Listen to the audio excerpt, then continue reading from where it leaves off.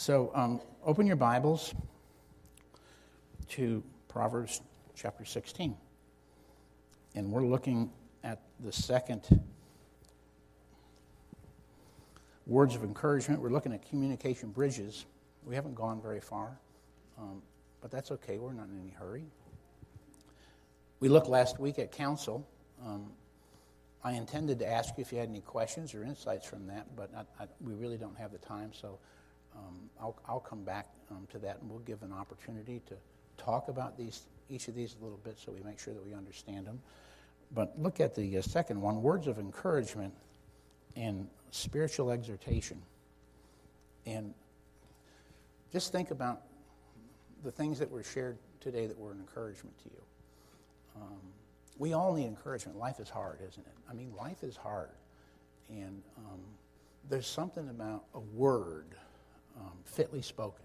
There's something about a word at the right time. And God wants us to be people who use words for His glory to build people up. And you see that in Proverbs 16. Look at Proverbs 16, 23 and 24, and just think about how that solidifies everything that we've talked to in the last month about communications. Our words are many. Our words come from where? From the heart. When we have a word problem, we have a heart problem. And look how Proverbs 16, 23 and 24 comes together to instruct us on this. The heart of the wise instructs his mouth. Isn't it? If you just had that and we didn't have the whole background, you would go, well, what does that mean? The heart instructs the mouth. But I'd click with you right now. Yes, the heart does instruct the mouth because it's out of the heart that we speak through our mouth. And so, what do you know? Solomon understood that all the way back here. The heart of the wise instructs his mouth and adds perverseness to his lips. Look at verse 24. Pleasant words are a honeycomb, sweet to the soul, and a healing to the bones. Pleasant words are a honeycomb and sweet to the soul and healing to the bones. Look at verse 13. Think about this for a minute. Righteous lips.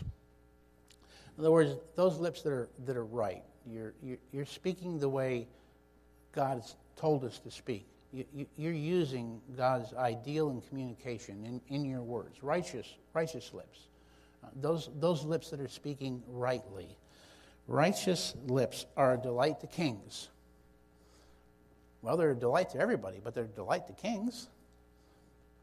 If you're the head of a house and your child speaks rightly to you, it's sort of like, wow, that was nice, isn't it? If you're a teacher and one of your students speaks rightly to you, it's go, hey, that was sort of nice, isn't it? When you speak something rightly to me, it lifts me up, it encourages me. We're all lifted when somebody who looks to us speaks to us. We always think about the king speaking to the people. This is an example of the people speaking to the king. But they don't just speak any words. They're not speaking idle chatter. They're not making noise. They're speaking rightly to the king. And it delights him. And look what it says next. And he who speaks right is what? Loved. I don't know, this just runs through my mind when I read that. Sowing and reaping. Be not deceived, God's not mocked. Whatever a man sows, that shall he also reap. Would you like somebody to encourage you? Would you like somebody to speak rightly to you? Would you like somebody to lift you? Would you like somebody to bless you?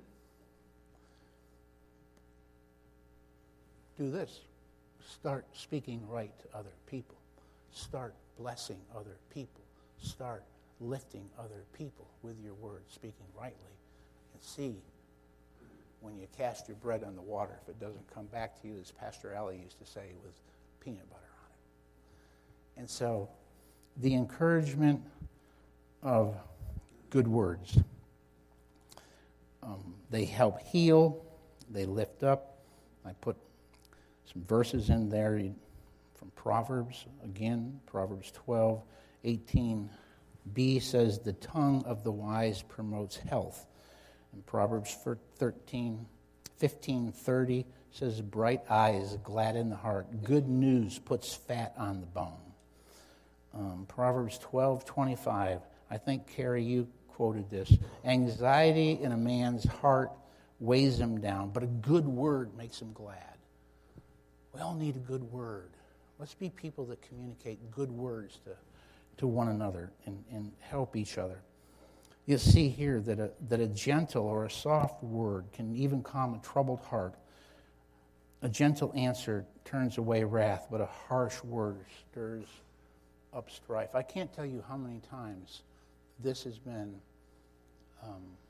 practically life-saving for me. I will tell you. Would you come back next week? All right, I'll tell you what. You come back next week, and Lord willing, I'll come back next week, and I'll tell you how this has been life-saving to me on 2 or 3 occasions. God's word is quick, and it's powerful, and it's sharper than any two-edged sword. And it cuts down into the bone and into the marrow. It gets down to where the nitty-gritty is, and it does its work. And we can be confident in his word. Wholesome words spoken at the right time. Proverbs 15:4, a smoothing tongue is the tree of life. 15:23, a man has joy by an apt answer. And how delightful is a timely word. Proverbs 25:11, like apples of gold in settings of silver is a word spoken in right circumstances. So we'll look at more of this. We'll pick it up. I know I just flew through that, but I wanted to encourage you on good words and lifting one another up as we look at this week ahead. Pray much one for another. God bless you. You are dismissed.